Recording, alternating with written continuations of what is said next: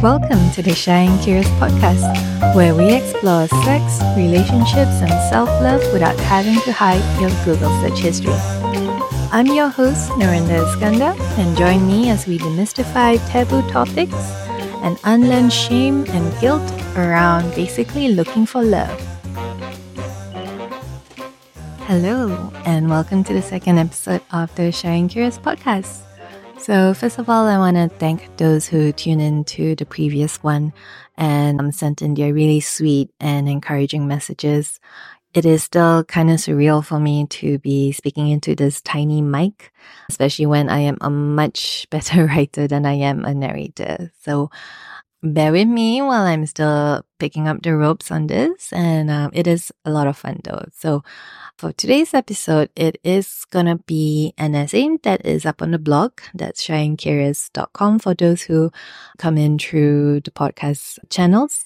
Just to give a little recap, I have actually been MIA for the longest time, probably like 7 months. My last personal essay was actually in July.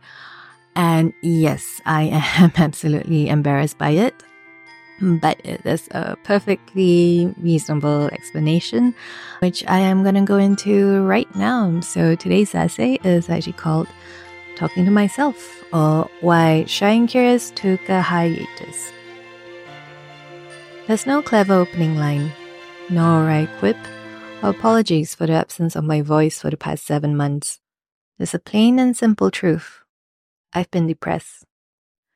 Since my last personal essay, life became a shitstorm in all of its major aspects: work, love, and family. It started innocuously enough, with feeling like there's never enough hours in a day to check off the endless list of tasks and deadlines. Oh, but Rin, isn't that adulting? As much as I love what I do, there was barely a moment to let anything sink in as I tick off my list before moving on to the next action item to execute.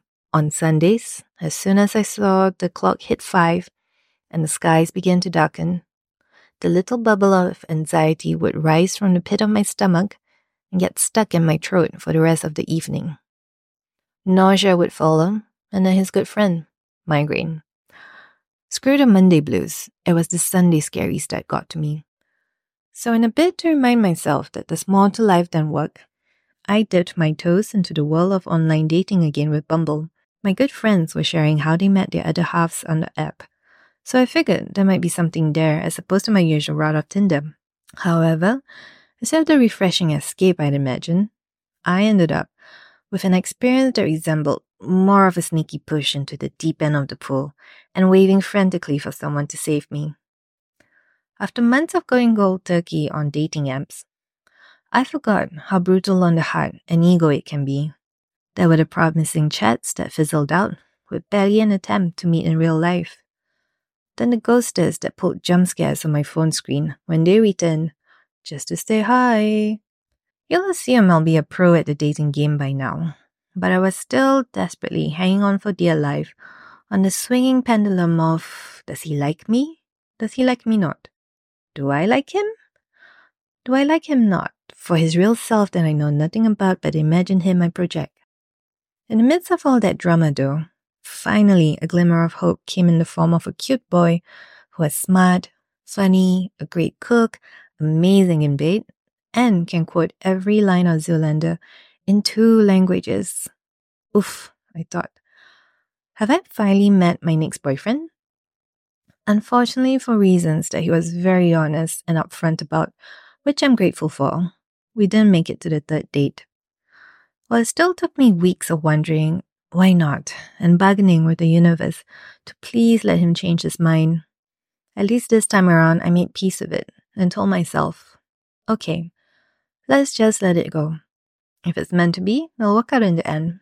So while I was quietly licking my wounds, the universe then decided that I really needed to take the hint that my current version of life as is was destined to be a was once. Hence it blasted a 1000 lumen spotlight onto a shadowy aspect of my life that I don't like to venture to: my relationship with my father.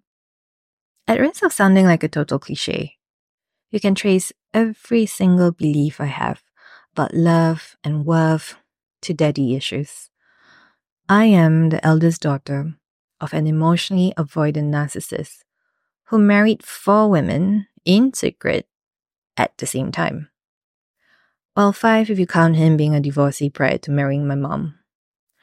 But that's my telling novella to share for another time.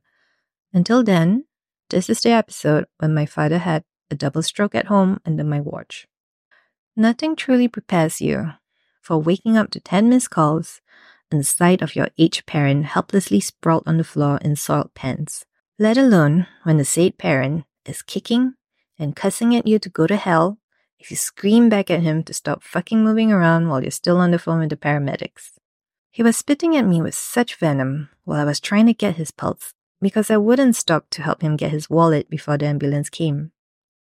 He'd wanted to pass me his ATM card so I could make another deposit to his wife, whom he literally transferred money to 3 days prior when he had his other stroke. Yes, his other stroke. That stroke happened on Thursday, but he was sent back home on Saturday when they couldn't find anything wrong with him at the hospital. Yet there we were the next morning, with my father lying on the floor and hitting me like a toddler throwing a tantrum. You go to hell. I don't fall down the bed. I just slid down and can't get up. There's nothing wrong with me. It's not a stroke. You go to hell. They say that strokes can cause a personality change and to take any bizarre behavior with a left cheek turn. I don't doubt that, as he had never been physically violent to anyone in all these years. But I have seen him turn against my late mother in a similar tantrum before, when things don't go his way while she was desperately still trying to make their marriage work. And it was at that precise moment, trying to keep him still while he was still wriggling around, that all my pent-up rage and grief repressed across the decades exploded at the man who abandoned his family, yet still expected a throne on a pedestal. I roared back in his face. What the fuck is wrong with you? Who do you think you are? As the last guttural scream left my lips, I walked away before I physically snapped and regretted. I knew that was it. I was done. My father survived the stroke and is now under the care of his other wife in Batam. Cliché much? Am I proud of what I did? Well, I wish that wasn't the last moment I will remember him by. Was it necessary? Yes, ultimately was self-preservation in the heat of the moment. He's a grown man who's made his choices and priorities clear a long time ago. We've been estranged ever since that day, and that's all I will divulge at this moment. That's also code word for you can read all about it when I finish my tell-all memoir. So yeah, guess who had 2 simultaneous mental meltdowns within a span of a month?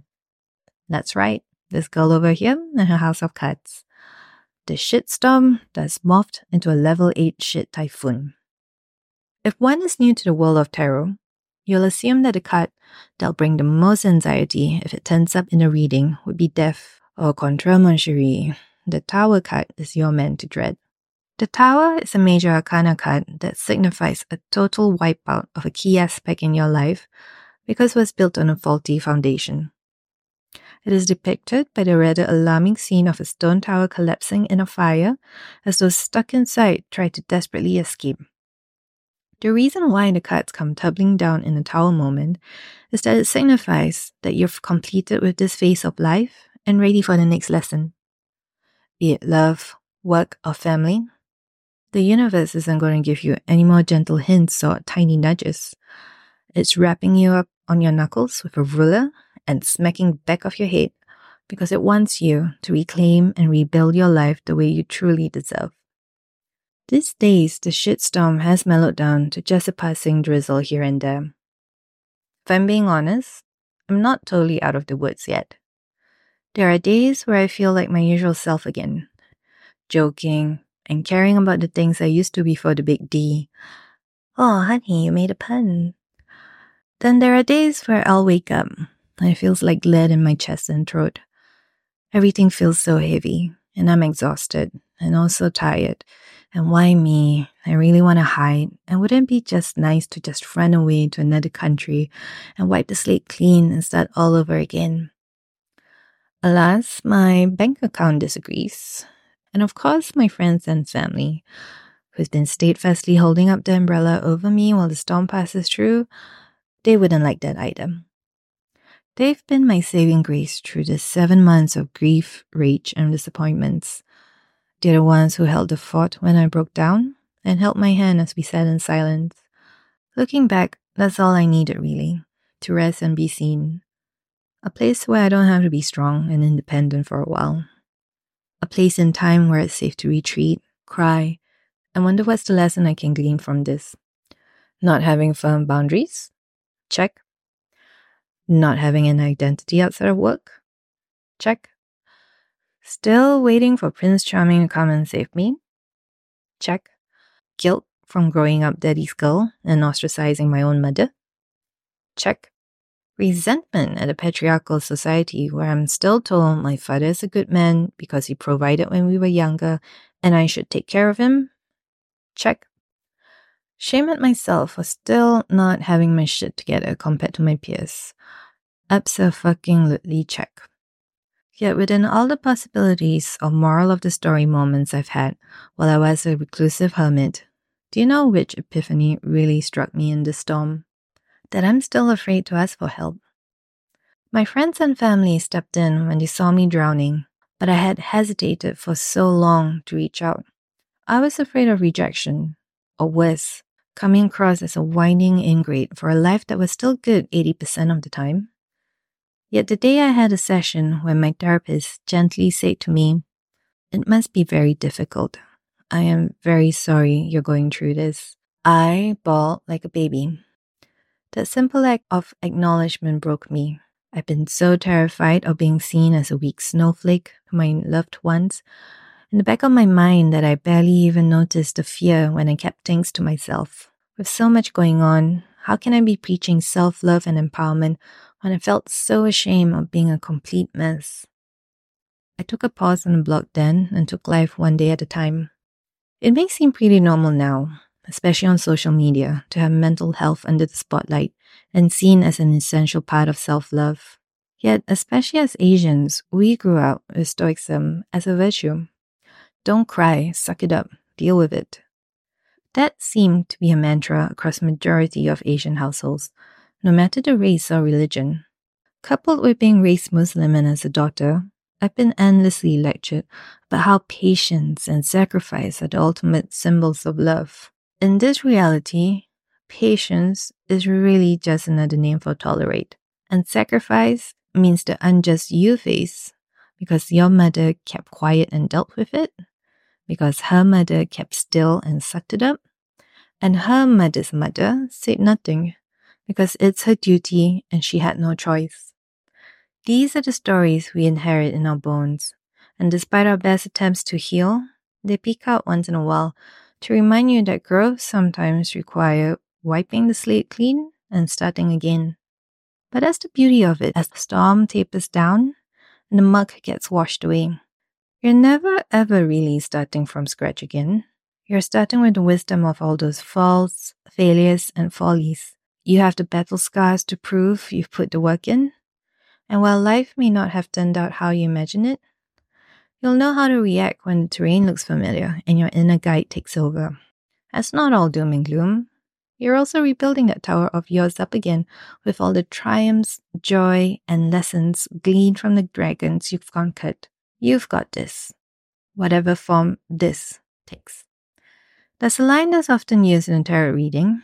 Take what resonates and discard the rest away. Obviously, as a liability disclaimer to avoid taking those predictions seriously. Yet, I find it oddly comforting as life advice too. I wish I took better care of myself last year, so I wouldn't have taken a breakdown to wake me up.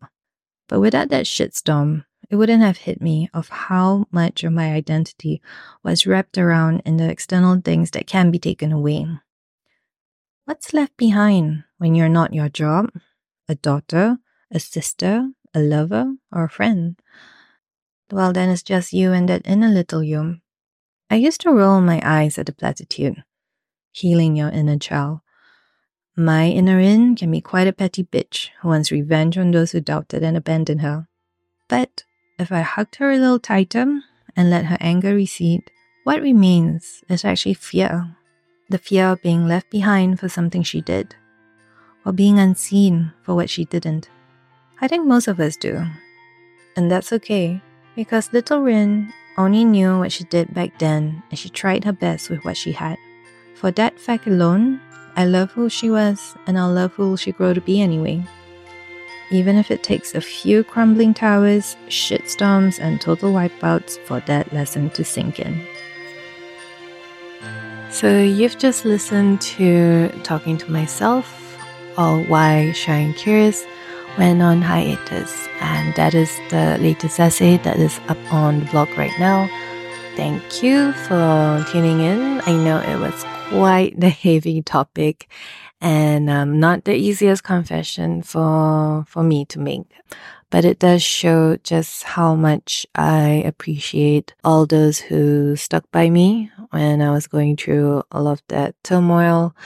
And, someone asked me the other day, like, why would I even bother to reveal all of this stuff? And, wouldn't it be easier to just chalk it up as something that just happened and just move on? And yes, she's right. It is much easier to just pretend that nothing's happened. But I wouldn't be practicing what I'm preaching, which is I ghosted you guys. And as much as I am totally embarrassed to admit it, but it wasn't very cool on my end. So that is why I am here to let you know what the fuck happened. So now I'm curious about whether any of you have also had a similar tower moment. You can tell I'm pretty obsessed with tarot cards. If you also face a moment where everything just totally got wiped out and you had to start all over again, I'd love to hear your stories about that and how you overcame it and how you emerged to the other side.